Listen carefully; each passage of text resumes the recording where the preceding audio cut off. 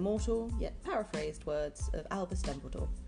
Hope can be found, even in the darkest of times, if one only remembers to turn on the light.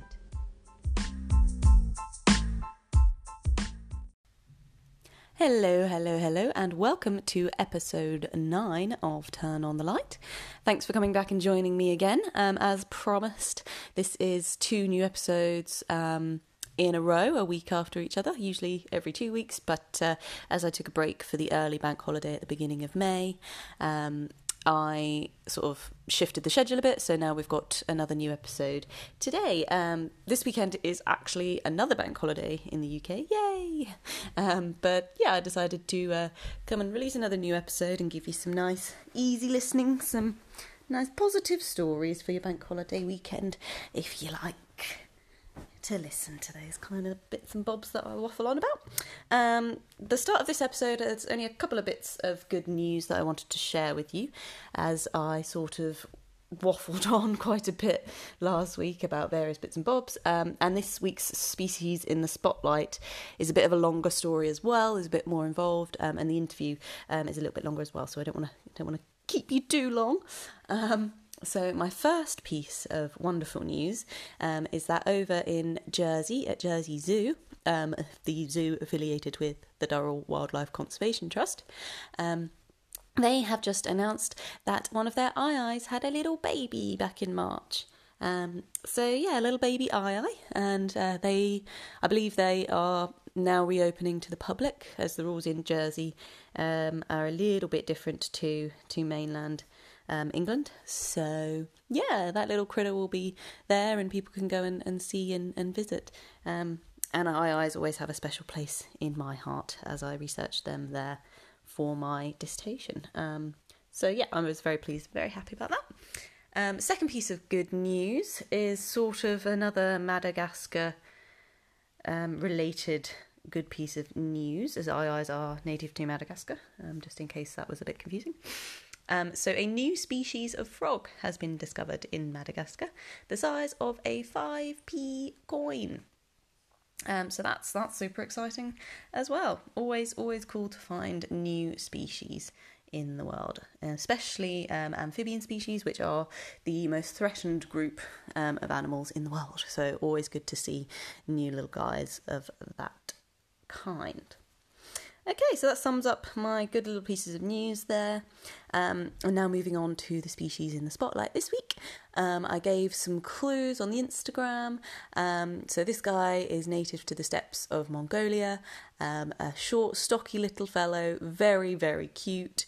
You may have seen them in zoos in the UK. There are a few populations in UK zoos. So without further ado, I introduce you to Przewalski's horse.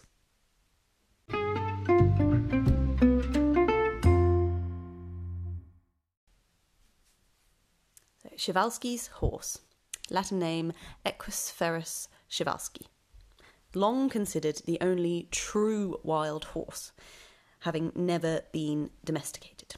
Przewalski's horse is native to Mongolia and can be found along the steppes of Central Asia. Just a little explanation there. Other horses that are thought of as wild are in fact feral.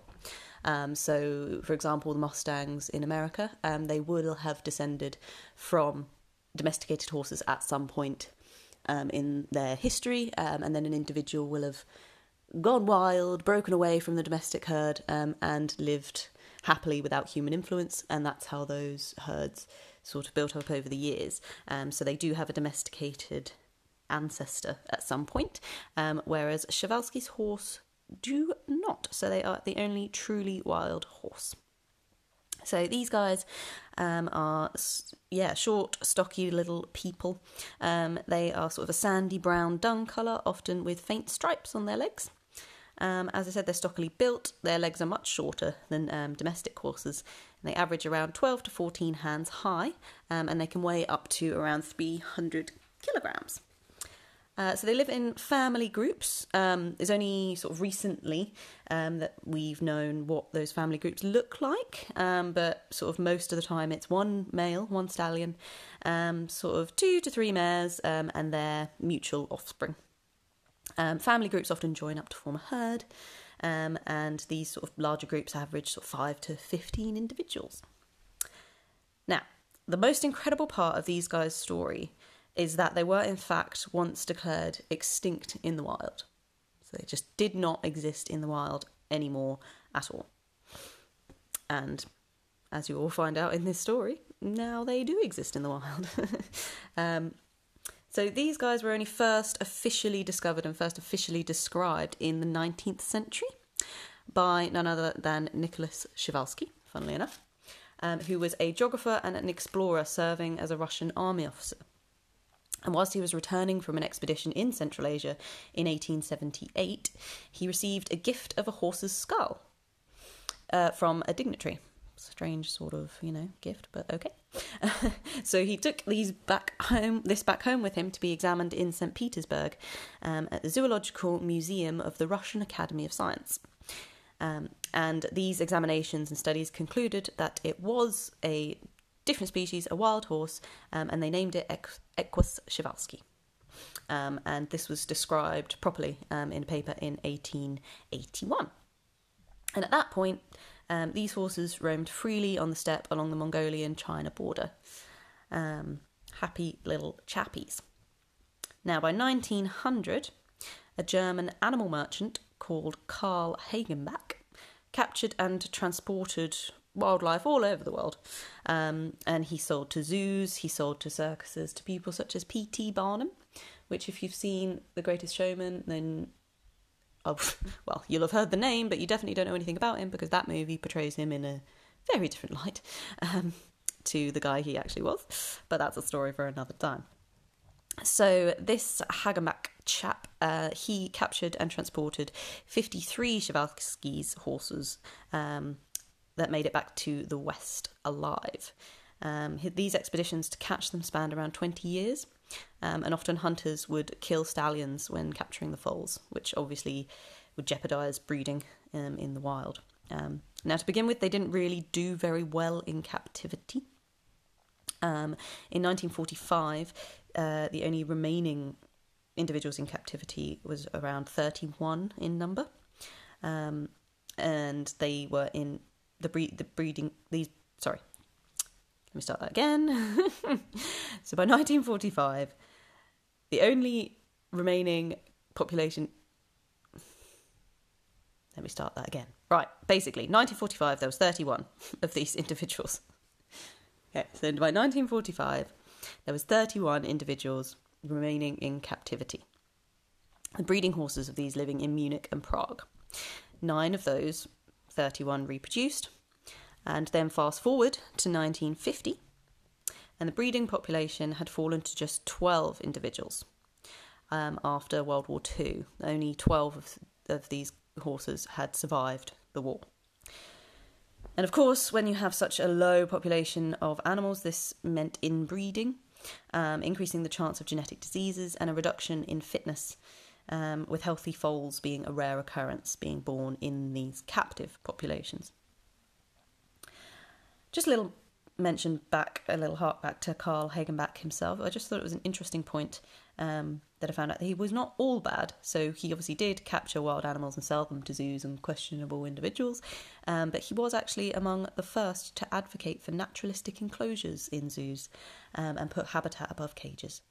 So I thought that was just an interesting little point about him that, shows individuals are very nuanced. It's not black and white. Not everyone is good, not everyone is bad. And conservation and the world of environmental health and climate change and everything like that reflects that and is very much like that also. I just thought that was interesting to pop in there.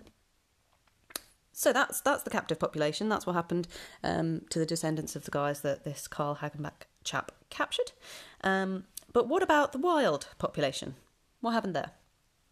So obviously hunting had its impacts, but there were many other factors that led to these guys becoming extinct in the wild. So loss of habitat made it difficult to find food and water, particularly in harsh desert environments where these horses existed. And say the only water source for miles around was a man-made well. These animals are particularly shy and they wouldn't risk going to that well for water, so that was a massive problem for them. Loss of water sources to domestic animals as well. slowly led to their extinction. Also, particularly harsh winters of the mid-1900s didn't help.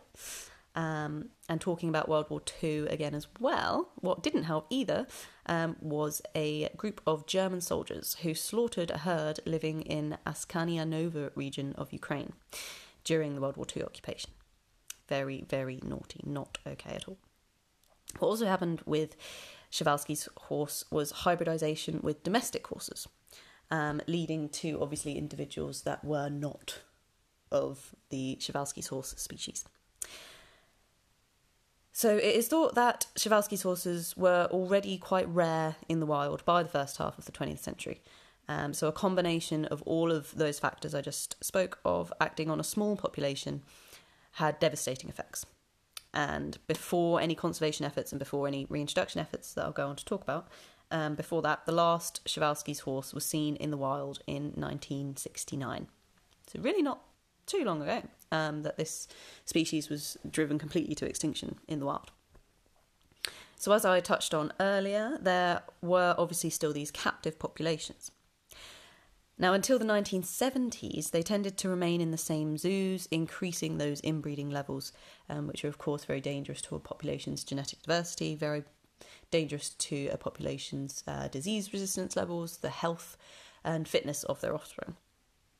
So genetic diversity was lost, and there was clear evidence of inbreeding depression. So, in 1979, a species survival plan was set up in the US, followed in 1986 by a European breeding programme. Now, this led to a greater exchange between zoos to reduce inbreeding and increase that genetic diversity. And by the 1990s, there was a global population of nearly 1,500 Przewalski's horses in captivity. And with those larger numbers, plans were starting to be made for their reintroduction to their native lands of Mongolia. Now, the 1990s were a good time for this to happen. Everything sort of fell into place at the right time, as Mongolia had transitioned to a democracy from socialism. And this shift in politics meant that projects that perhaps wouldn't have been able to happen previously now could take place. So, there were 3 reintroduction sites originally in Mongolia. And now I do apologise if I say these names wrong. I'm trying my best. I did look up pronunciation guides, but, I can still make mistakes. So there's Tarkin Tal in the Gobi Strictly Protected Area Section B, which is an international biosphere reserve situated in the southwestern area of Mongolia. And this is actually where Przewalski's horses were last seen in the wild. And then there was Hastai National Park, a smaller protected area just to the north of the centre of Mongolia, just outside of the capital of Ulaanbaatar. So horses were brought to these 2 sites, firstly in 1992. Between 1992 and 2000, 84 horses were brought to Hastai, and since 1997, 5 harems have been released to the Gobi protected area. Now, the third site, in 2004, 12 horses were brought to this third site of Koman Tal, which is a buffer zone of Kar-Us-Nar National Park. So those 3 sites were Tarkin Tal, Hastai National Park, and Koman Tal buffer zone. So some 300 horses have since been reintroduced to their native Mongolia. And there are reintroduced herds also in Hungary and Russia, Kazakhstan and China. In Russia, a large herd is once again found in the Askania Nova Reserve. Now, if you recall, that's where those naughty German soldiers slaughtered a herd previously, so it's nice to see them back there in that area. And there is even a herd successfully reproducing on its own in the Chernobyl exclusion zone, which has kind of become a bit of a haven for wildlife since people haven't been there. And we're sort of seeing that a little bit all over the world, aren't we, with lockdown measures and wildlife creeping back in. Very interesting stuff. Now, just about a decade ago, the IUCN reclassified Przewalski's horse from extinct in the wild to endangered. What a remarkable change in status. extinct in the wild to endangered. Madness. And the largest herd exists in Hostai National Park, which, as I said, is a mere 60 miles outside of Mongolia's capital of Ulaanbaatar. Now, of course, it is worth mentioning that the Przewalski's horse was never studied properly in the wild before extinction. So now this creates an opportunity to study the social structures, their behaviour, etc. For example, in Hungary, in Hortobágy National Park, they are continuously monitored by scientists working to understand their natural behaviours. Obviously, these studies will also contribute to the husbandry and management of captive populations worldwide. It's also definitely worth mentioning that this was indeed a global conservation effort. Now, I usually will talk of the specific groups involved in the captive breeding or in the reintroduction process. This time, I haven't within the sort of main body of things, just because there were so many people and organisations involved. But I'll just go through a few here. So, for example, the Zoological Society of London, the Christian Oswald Foundation in Germany, of course the Mongolian government, International Tarki Group, the Dutch Foundation Reserves for Przewalski's horse, Mongolian Association for the Conservation of Nature and the Environment, many zoological institutions, of course, holding the captive populations, in places ranging from London, Amsterdam, Hamburg, etc., including Prague Zoo, who continue to maintain the stud book for the species, which is a record of the parentage of every individual Przewalski's horse on the planet, which of course is important when looking at preventing inbreeding and increasing that genetic diversity, and not letting that inbreeding depression come back. Of course, the success of this little horse is not least thanks to the attitude of the local Mongolian people. There's been great support for the return of this horse because it is their horse. Mongolia is not Mongolia without horses. And so their attitude is fantastic in helping these reintroductions be successful. So it's helping keeping hunting low, and competition with livestock, helping that not to be an issue as well. So, numbers today. The global population of Przewalski's horse is around 2,000, and the trend reported by the IUCN for these guys is increasing. How fabulous is that? Now, as I just said, Mongolia is not Mongolia without horses, so let's keep it that way. And the population of these guys is increasing without human interference. So we helped in the captive breeding and we helped with the reintroduction efforts, but now their population is increasing without us stepping in and getting involved. And that is truly, truly a conservation success story. Okay, so now it's time for fun facts of the Przewalski's horse. So Mongolians call this horse Tarki, and that means spirit or worthy of worship. Tarki, I like that. Also, you do not ride the Tarki. No, not for riding. Fun fact number 2. They produce viable hybrid offspring. This is actually quite a big deal and really fascinating. So for a typical example, a horse with 64 chromosome pairs mates with a donkey with 62. Most people are aware that they will produce a mule, which is a sterile offspring, a hybrid of the horse and the donkey, which cannot have young of its own. However, if you pair a Przewalski's horse with a domestic horse and they breed, the Przewalski's horse having 66 chromosome pairs and the domestic horse, as said there, 64, they produce offspring with 65 chromosome pairs, which are surprisingly usually viable to produce their own offspring. Fun fact number 3. Herds observed at reintroduction sites have been seen to display affectionate behaviour towards one another. Isn't that lovely?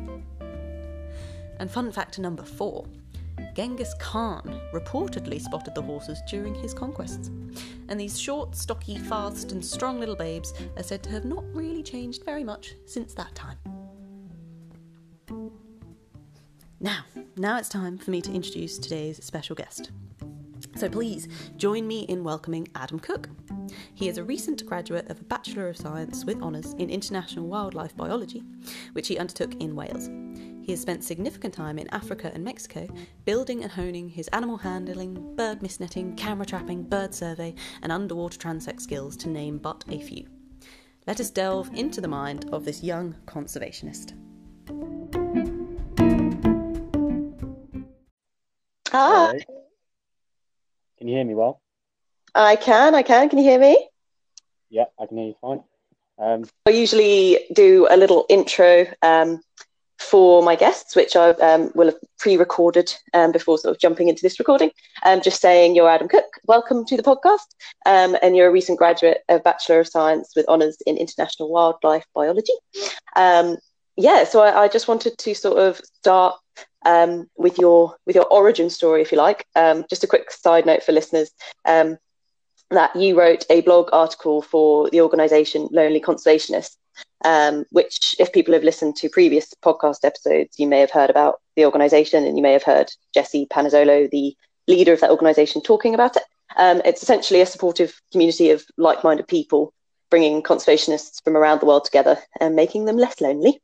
And in your blog, I really loved your story of like your ingrained passion for animals from a young age. So I was wondering if you could share that with the wider group. So I mean, whenever I talk about me being when I was younger, and sort of my love for animals, I mean, I've always loved animals as long as I can remember. I mean, most people are into cars, most people are into different things, but always been animals for me. And the one story that I always tell everyone is the one that Mum used to tell me the most when I was younger. Was when I was about, I think it's about 3 years old. So I was only a wee kid, a little tyke. And I was at Marwell Zoo, and we were sort of walking around, and me being me, I was running between every other exhibit, seeing all the animals, being fascinated by what they were doing, and just wanting to sort of get in there and run around with them, which probably isn't the best of things. But at that young age, you sort of love that sort of a side of things. But there was a lady standing next to one of the exhibits, and she was going to her kids. She was going, "Oh, guys, look at the kangaroos in there. How cool are they?" And apparently, I went up and tugged her sort of arm and sort of like, "Excuse me, they're not kangaroos, they're wallabies," and then sort of ran off my little I love way. that. I mean, and even with Mum, I used to correct her. I mean, we were walking around the same sort of area, the same sort of time, and there were some emus in one of the exhibits. Actually, with the wallabies, it turned out to be. And again, she was like, "Oh, Adam, look at those ostriches!" And I was turning around, I was like, "No, they're emus." So yeah, always from a young age, I just found fascination. I mean, I used to watch David Attenborough and Steve-O and constantly on repeat. Whenever we go on long car journeys, Mum would stick the little DVD player on in the back of the car for us, and literally all I listened to was David Attenborough.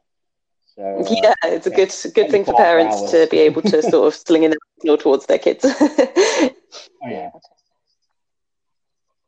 So that was sort of when you were toddler years. So what else sort of in your young life and your school years did you sort of do or get involved yourself in to keep that passion burning that eventually led you to your degree?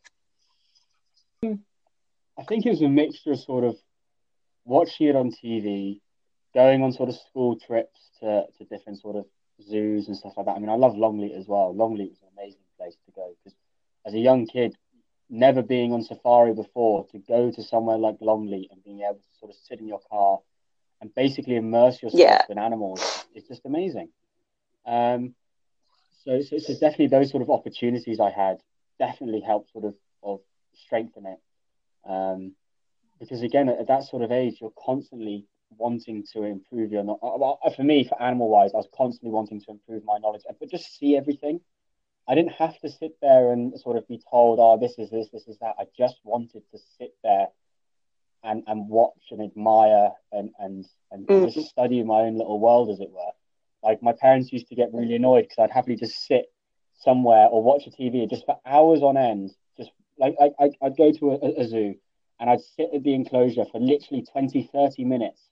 My parents were like, "Oh, come on, Adam, you've seen it now." I'm like, no, not yet. In a minute. And I constantly, everything, big, small, whether people would class them as cute or ugly, I would just sit there and just Yeah, watch. And I just loved it. And I still do to this day. I went for my 20th birthday. I went literally on the day. My parents were like, "What do you want to do?" I was like, "Mile Zoo." I So we love went to the that. zoo for the It's day. like you sort of, I don't know, when people sort of try and gather so much knowledge about something and sort of try to own it in a way, almost like that your approach of that is totally different. Like, or you obviously have a massive respect for these animals and you just want to like absorb what they're about. Mm, Which and also like, yep. sorry. Yep. And I was going to say, Mm, it's the same as when I've been out in the field. I mean, I've been on a lot of safaris and stuff. And for me, every sighting's a good sighting, whether it's an yeah, impala or whether it's a leopard.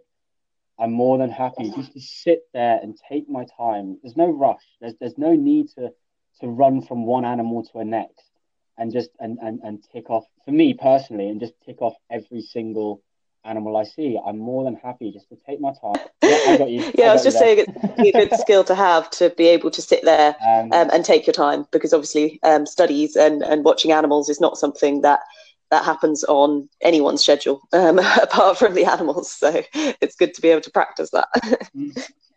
Especially when you're doing research. From my experience, anyway. I mean, I've only been out in the field for a little bit compared to most people, but from my experience, you've got to have that patience and Hmm. you've got to be able to sit there and enjoy it because otherwise, if you try and rush the wildlife, you're not Exactly. going to get good results.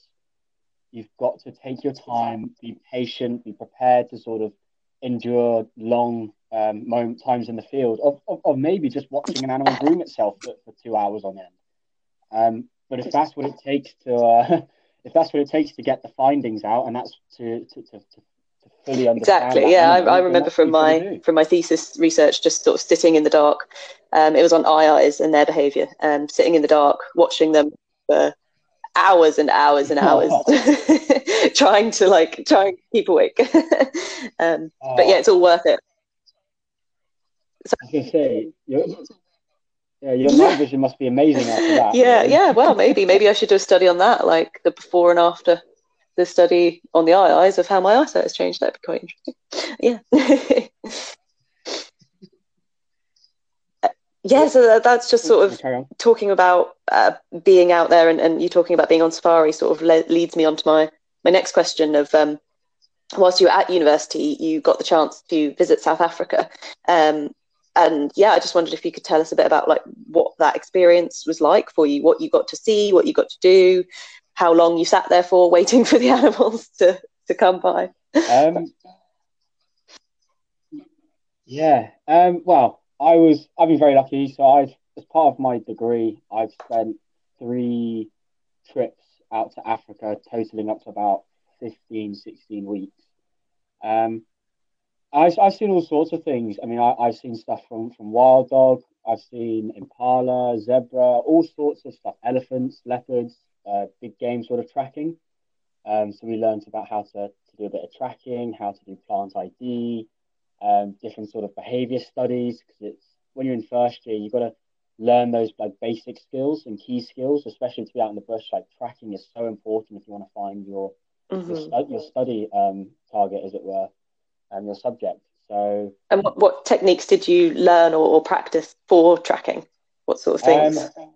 so we did stuff like just sort of driving along, seeing a few tracks, getting out of the game viewer, and just having a look and sort of understanding what animals sort of had been there, looking at scats, looking at everything from like tiny little movements in the grass, like where, so as in like if an animal's been making a scraping for a territory, sort of a midden is what they call it. It's like a territorial marking. Lots of animals, sort of like wildebeest or rhinos or all sorts of animals use territorial markings called middens. And basically they'll either rub their feet on there or they'll leave a sort of a scent marking, as it were, to let other animals know. So we learned to ID which animals had been there, whether it was fresh or not. Yeah, so little things like that when it came to tracking. There's a lot more to go into, and I'm nowhere near an Yeah. expert. Um, but I found it quite interesting, that's for sure. We did a lot of bird ID stuff. So yeah, it was good fun on my first sort of trip. My second trip I went out there, I was doing my dissertation research, which again was quite interesting. So that was again doing a lot of tracking. So my research was all to do with sort of how human hunting affects behaviour of animals. So Yeah, I would ask you about that because it was sort of specifically in five key ungulates, wasn't it? Ones that are not hunted. Yeah, so I looked at well, let's say 5 key ungulates. So some which were hunted on a reserve, some which weren't. It was quite an interesting subject because I was looking at sort of behaviour, so movement in and out of areas, whether or not animals became more skittish. Because especially if people hunt off vehicles, a lot of places don't do that because it's not classed as ethical hunting. So I was looking at sort of behaviour and stuff like that. But again, we looked at a lot of tracks again there. So you put a quad rat on the ground and you'd study the contract and look at quad rat and sort of look at movement in and out of the area. So that was quite interesting. And then sort of my final time going out there, for those lot of trips with the university was helping other people out with their sort of research and helping run the field trips that went out there with the university for the first years. So I had quite a varied experience from being the student to sort of becoming the teacher, as it were. I went through my own little Jedi training, as it were, out there. But it was good fun, and I loved every minute of it. I mean, I've had some amazing experiences, both on foot, in vehicle, and as I said before, every experience for me is a good experience, whether it's an impala or it's a leopard. Yeah, definitely. I mean, obviously every experience is special, but were there any sort of particular standout ones that really stick in your mind? You know, like the first time that you managed to positively ID a track mark or a hoof mark or something like that, like something that just was like your eureka moment almost. Well, I probably have a few eureka moments, but probably one of my strongest and best memories was actually when I went walking with lions. Wow. So basically, myself and one of the guides, we were taking one of the game viewers out with a group of students on, and we were driving through the bush, and we get a radio call come in saying that one of the groups had seen some lions on a kill, but it was right down in the riverine, so they couldn't really see it. So they wanted to know if someone was available to go have a look. So we drove across. And we found the other guys and I said, they're down in the river. It's quite thick bush, but it's probably quite easy to get to. We don't know who's down there. We know roughly there's 2 females and either cubs or juvenile males, but we're not too sure because it depends on which females are there. Do you guys know who it is? So I got the telemetry system out and I scanned around and I worked out which females were there. But I couldn't remember at the time which one had the young cubs or which one had juvenile males. So we decided we'll get out the vehicle and we'll go scout out the area just to see if it was safe enough to bring the other students down to get them on foot with lions. Because again, it's an amazing experience. You keep your distance, you keep your respect, but being on foot with lions is a whole new ball game. It's so much fun.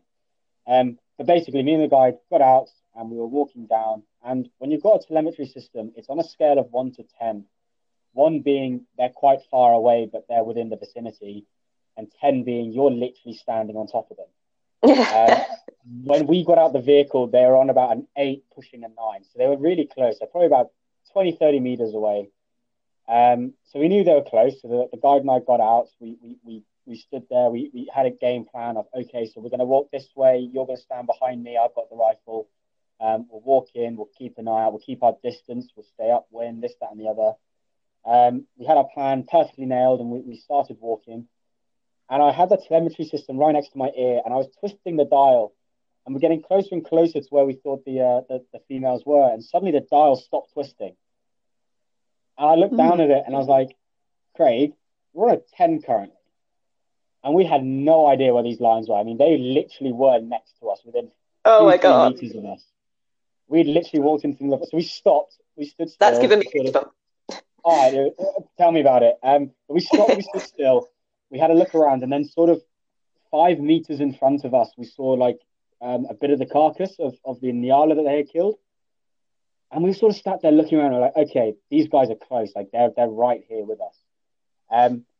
And we slowly start to move back. And as we do, we see a little bit of movement about 10, 15 meters in front of us. And we're like, oh, okay, that's one of the cubs. Okay. Oh, no, wait, no, that's one of the juvenile males. So these guys haven't been collared because they're too young to be collared, because when they grow up, they have to get their collar changed, etc., etc. Mm-hmm. So there's two of them. So we know there's one there. So where's the second one? 2 meters to my left, the second one poked his head up and went, "Ugh." And that was it. That was an underwear changing moment. And him and I slowly walked out of the bush, went back to the car, I went back to the vehicle. And the guys said they've never seen two grown men hug as hard as we did, because we went full on like high five, cheering, shouting. Like, we were over the moon. That was a proper experience. I mean, to get right within those lions, to have them sort of chilled out with us. I mean, it was completely by accident that we walked in on them. We knew they were in the area, but we weren't expecting them to be that high up the bank, as it were. But yeah. It was an amazing experience, and it's you feel so much respect for these animals, especially when you're on foot with them and you're right next to them. It really is a truly magical experience. That is something that has literally given me goosebumps. That is one of those once in a lifetime kind of experiences that you couldn't recreate for love nor money. Like, that's so lucky that you got that chance. Oh yeah, no, and as I say, like, I mean, these are young boys. I mean, they could have taken us if they wanted to. I mean, they were that close. They could have taken us at any moment. It's always dangerous walking in, but I mean, we were adamant we weren't actually that close to where we were told the kill was. And yeah, no, it was an amazing experience, and to get that close to those beautiful boys, I mean, yeah, it's amazing. Never have I had an experience just like that. I've had lots of different ones, other ones, animals on foot, but never like that again. Wow! Thank you so much for sharing that with us. That is quite the story. That kind of leads me nicely on to talking about another of Africa's carnivores. I've seen that you've had some work and some experiences with hyenas, which I wanted to talk about because I love hyenas, and I feel that they're just so misunderstood, and there's a lot of common misconceptions about them, like that they're all mean, that they're scavengers all the time, that they're laughing all the time, and they're the bad guys in The Lion King. So that was bad press from the off. But those things just aren't true, are they? Like, they are wonderful, wonderful animals. Oh yeah, I mean, so I was out there with a friend, helping her with her dissertation research, which was looking at hyena vocalization, and how whether or not there's different idiolects within groups. Hello. Okay, yes, that. Yeah. So we're looking at different idiolects between groups, and we would go out at night, and we'd put bait out, and we'd do different drags. We're trying to find them, and again, they're such quiet animals. Like they're so stunning to watch in the wild. I mean, so we'd be out at night, and we'd hear them sort of whooping in the background, and you only really hear the actual laugh during a feeding frenzy. And that's when they're feeding. And it's the same with lions. They make sort of vocalizations as well when they eat. Hyenas do the same. So you only hear that actual iconic cackle when they're eating.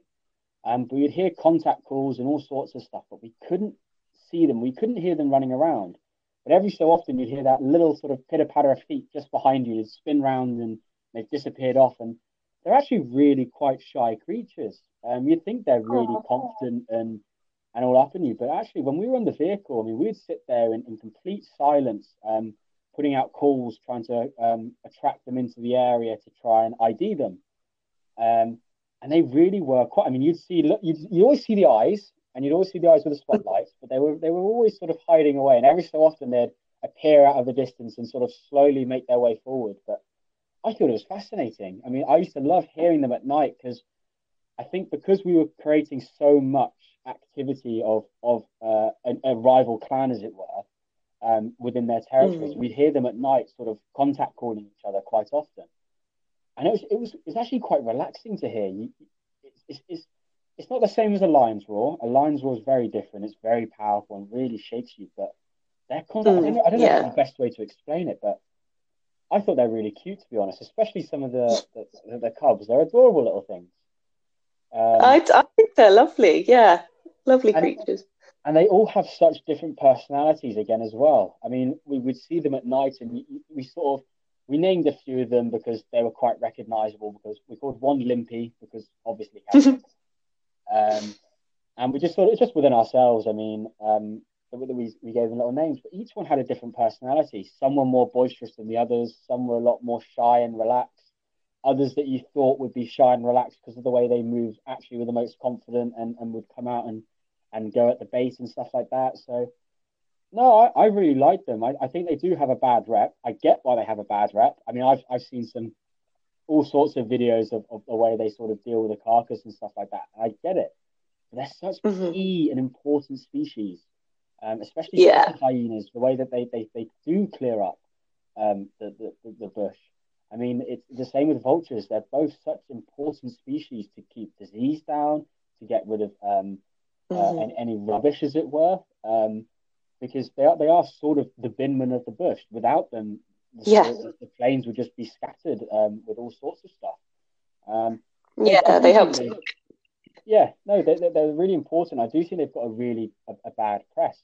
Don't get me wrong. I love the Ugly Five, like talk about them, and I think it's quite cute that they have that sort of little title because you sort of have that extra bit of connection. Like, oh, cool, I've seen one of the Ugly Five. How cute is that? Um, but they do have an adorable little face that you do just want to give a little smush and a cuddle, as it were. I wouldn't recommend it, that's for sure. No, Um, probably not. but no, they definitely have a lot worse press than they are deserving of. I personally think, anyway. Yeah. So I think, yeah, if anything, the takeaway message from this episode of the podcast is to just everyone love hyenas a little bit more. Some, I think some I think I positive think it's just vibes for those guys. I think it's just love everything a little bit more animal based. I mean, there's lots of people have their favorites. I mean, I can't really justify picking a favorite sometimes. I mean, I've got my favorite, there's no doubt about it. Yeah. But it's there's everything. I mean, I've not always been that interested in sort of insects and stuff like that. But actually, sometimes I'll sit there and I go, oh wow, that's fascinating. Never thought about it. Mhm. It's the Yeah, same with definitely. I absolutely am so terrified of spiders, but from the work I've done out in the field, and there was like entomologists and people who are there who are really, really into bugs and creepy crawlies and stuff. And so from a distance, I'd get really interested and want to hear more about it. yeah Because yeah, obviously everything has their own place in the ecosystem, yeah. which It's is just just as important as any it's other. the same with me. The same with me was like I love watching spiders. I'm more than happy to have 20, 30 spiders sitting in my room, but do not touch me. Yeah, absolutely. Yeah. Oh, well, yeah. So that's a lot about your terrestrial experiences. So I wanted to move on and ask you about your marine experiences as well, Okay. which I know you've had your fair share of.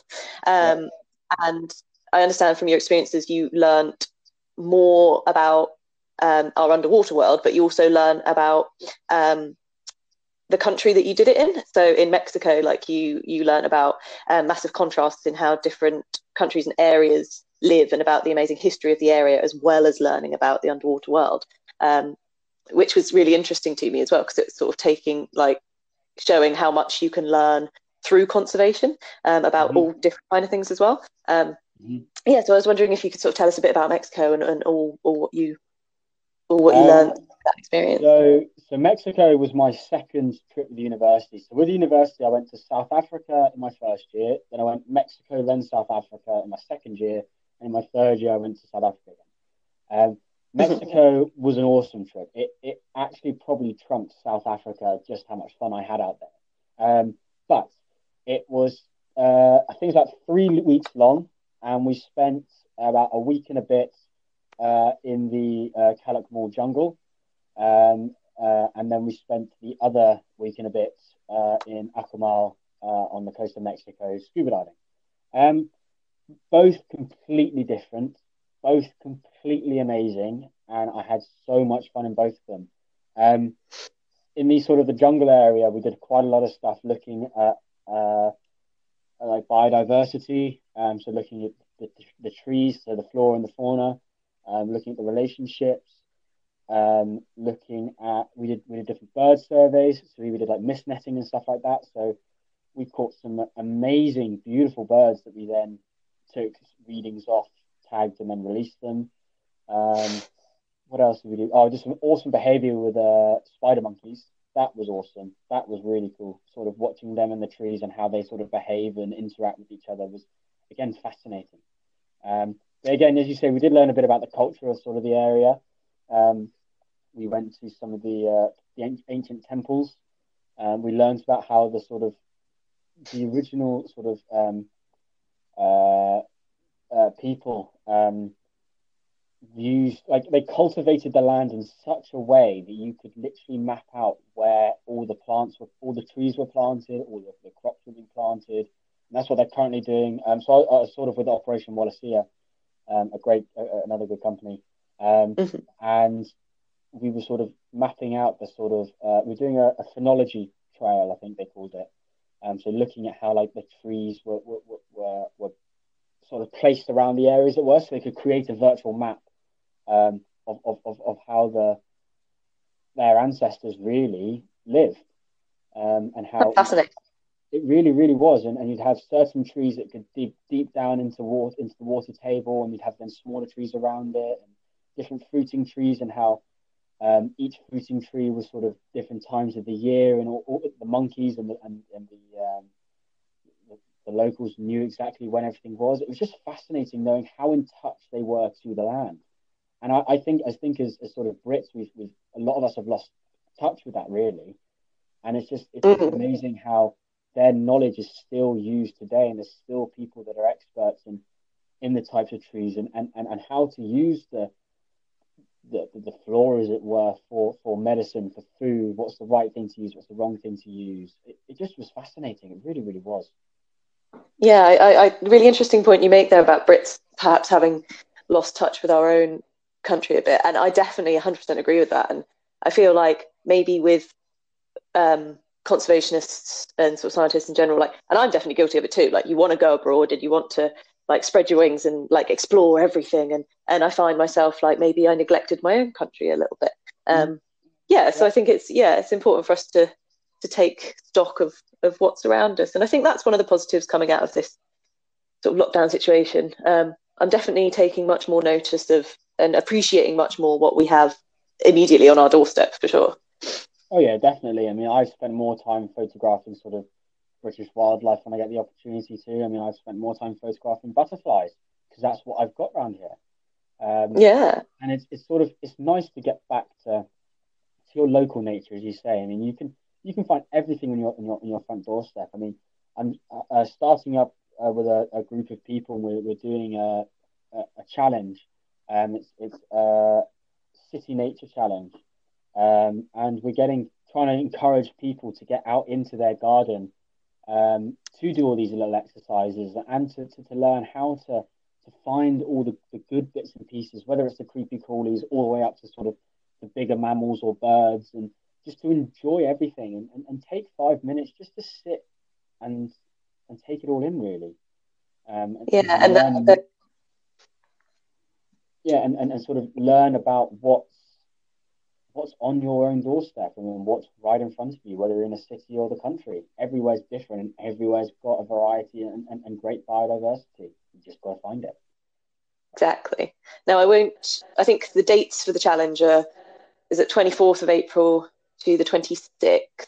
Yes. But this podcast episode will come out after that, sadly. But I will be sharing it on social media and stuff. But what people can do still is download the iNaturalist app, isn't it? That's what you'll be using to sort of record all what you've seen and heard and all of that. And it's a really easy app to use. Like, nobody needs to be an expert or anything. It's literally just recording what you see.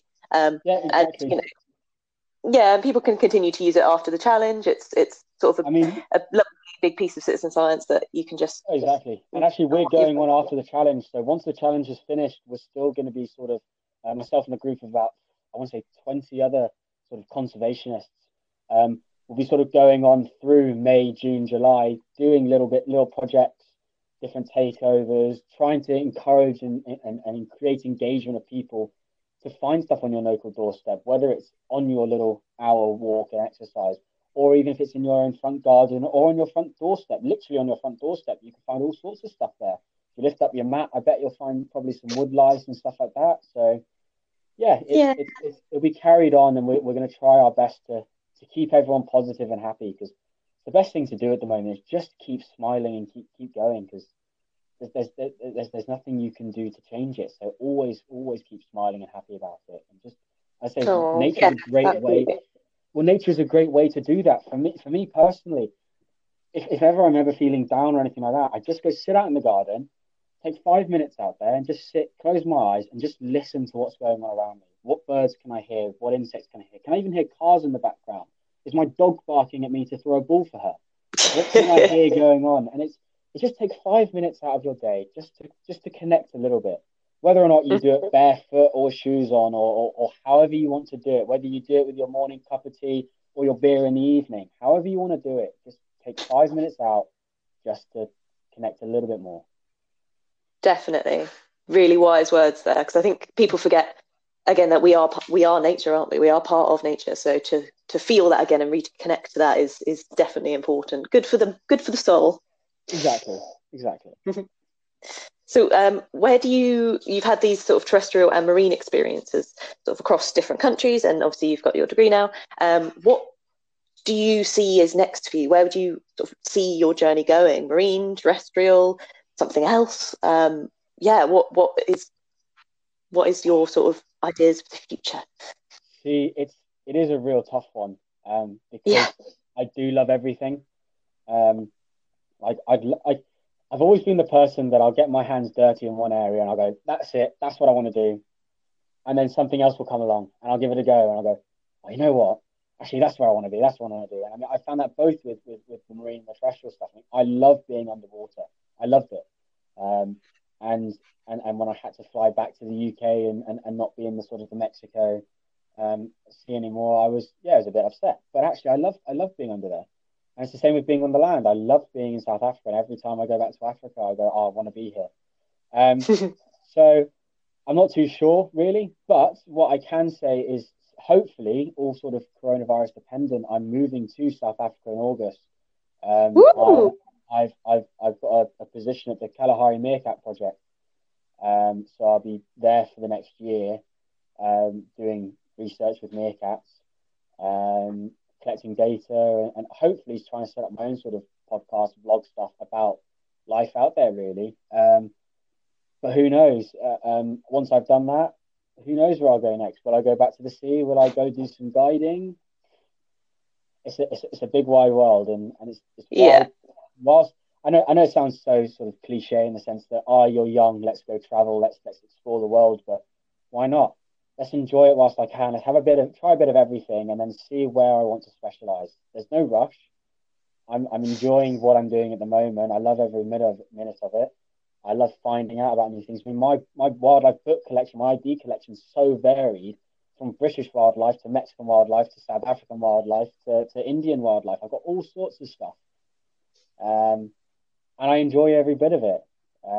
So yeah, it'd be an interesting way to see where I go and what I do, but I think it's most likely going to be terrestrial and probably in South Africa. Mm-hmm. Well, congratulations on the position. I hope everything goes according to plan. My fingers are crossed. Yeah. But no, I think that's really refreshing as well, because as a young conservationist and sort of someone who's just coming out of uni and now sort of entering the wider world, I feel like a lot of the time people feel that pressure to sort of press the fast forward button and be like, right, okay, I need to do this and I need this job and I need to have this career and then I need to get this thing under me and I need to have this income and then I need to get the house and then I need to progress and then maybe a PhD and all these things, and it can become just too much and too much pressure. So as you say, there's time, there's so much time, there is absolutely no rush, just take it all in. And I mean, I think it's one of those things that people stress themselves out unnecessarily over. Personally, that's what I think. Because I think it's all well and good having a plan, and it's good to have a goal in mind. But at the same time, there's no point walking down a tunnel. I mean, okay, my favorite analogy of it was a picture that I saw, which was a bowl of money at the end of the this tunnel. And the person was walking down it, and he just carried on going straight. There was lots of little turnings off. But what he didn't realise was each of those turnings had a car outside of it that he could have got in and got to that goal quicker. So I think it's always good to at least poke your head around every single door and have a look at the options and the choices you get, because it may not be the right one. You may have to backtrack on yourself, but also it may be the right thing to do that actually you've decided it's better. I mean, I've got friends who sat down and gone, oh, I think I failed in life because I haven't gone into conservation after my degree, this, that, and the other. I've gone in and I'm working in a bank.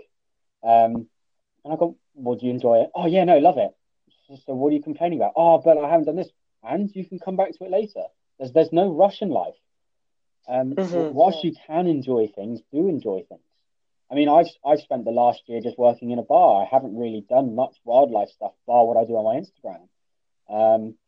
Because I've enjoyed working in the pub. I've enjoyed doing the way I've done. I've enjoyed saving up money to go on trips later on. I haven't rushed it. I haven't gone out looking for things, and I haven't felt like I've failed just because I haven't gone straight into a career.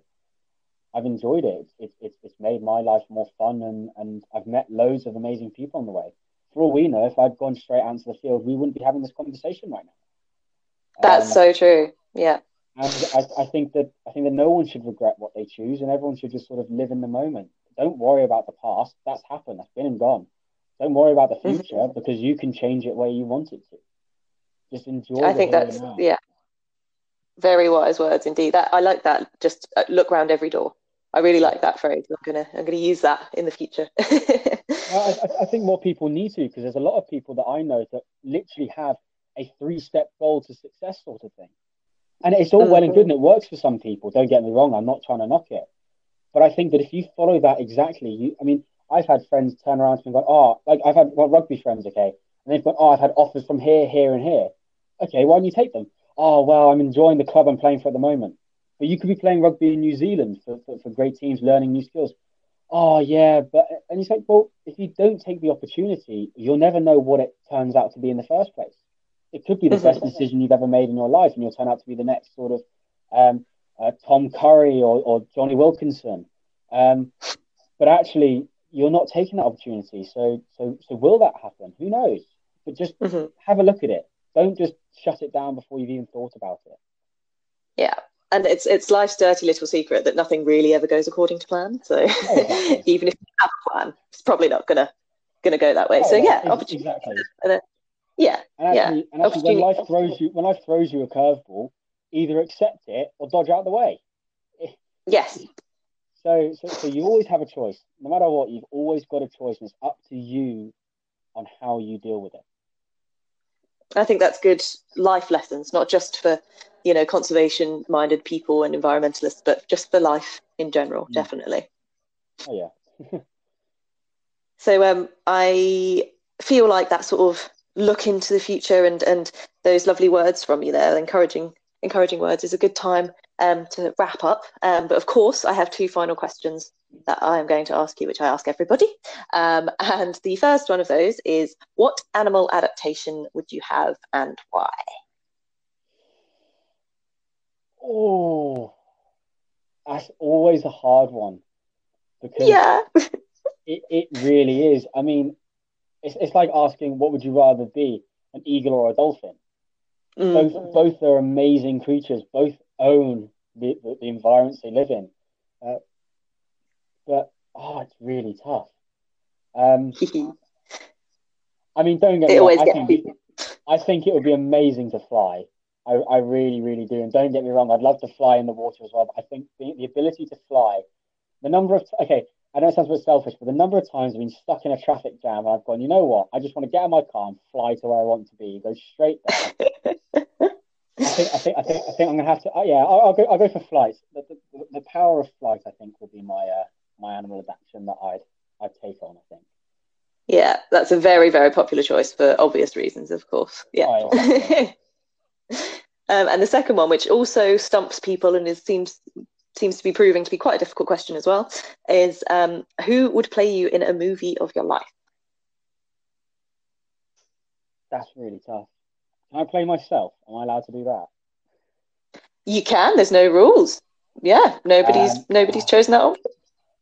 I mean, it's really hard because again, you're picking people on. I mean, in the nicest way, you're probably picking people on their looks most of Oh the yeah. time, whether or not you're like, oh, you know what, I'm Zac Efron or Yeah.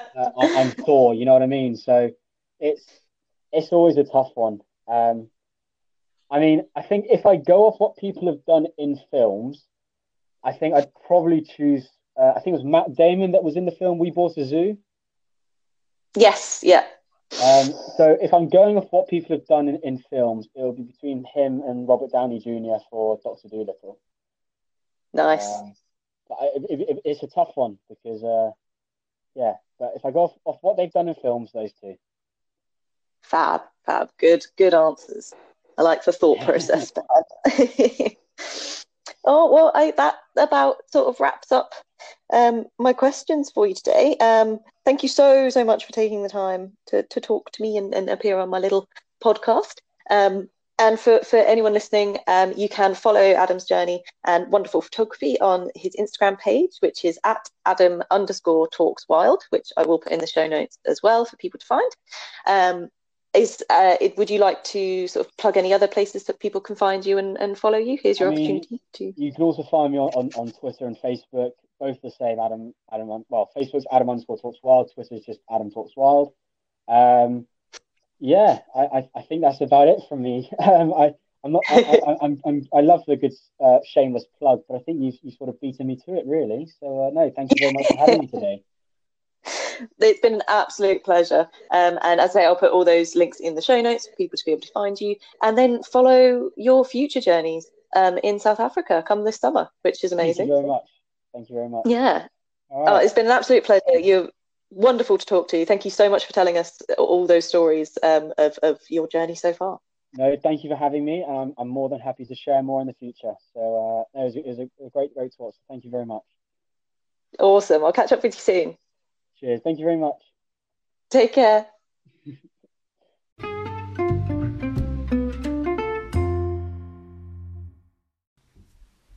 Okay, and that's the end of episode 9. Thank you very, very much for coming back to join me. I hope everyone's okay in these lockdown strange times. Stay safe and keep smiling. Also, just wanted to explain a little bit. I didn't know if it was obvious or not, but in episodes, I usually try and have a bit of a link between the interviewee and the species in the spotlight, however tenuous that may be. So, for example, first episode, Jesse Panizzolo loves primates, so it was the mountain gorilla. Last week's episode, Tristan's Australian, so it was an Australian species. Previous interviews where I've had with marine-based individuals, there have been marine species. So, yeah, just a very tenuous link. But I felt like this time it's really, really not obvious unless you're inside my brain. So the link there was Adam's dissertation was on 5 ungulate species. So I decided to pick an ungulate to talk about. So as I said, very tenuous link. And also Przewalski's horse captive population does exist at Marwell Zoo as well. So there's your little link for you. Just in case you didn't realise, and it's nice to just make these things a bit more obvious. So thanks for listening. If you got this far, well done. Yeah, the sound wasn't amazing for this episode, but that's just due to Wi-Fi issues of people in very rural areas with not amazing connections. I'd love to do these interviews in person, but obviously not possible at the moment. But thanks for sticking with it, and yeah, my editing skills are slowly getting there with stitching bits together and stuff like that. So that's always cool as well. Learning every day's a school day. Yeah, so just thanks very much for tuning in once again. As always, you can find me on Instagram at TurnOnTheLightPod. You can find me on Twitter at SavingSpecies.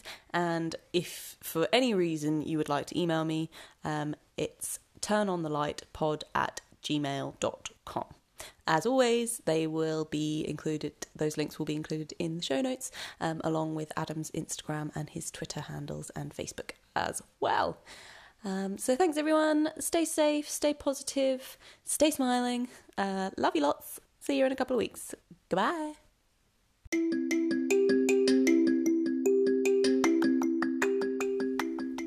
And remember that hope can be found even in the darkest of times, if only one remembers to turn on the light.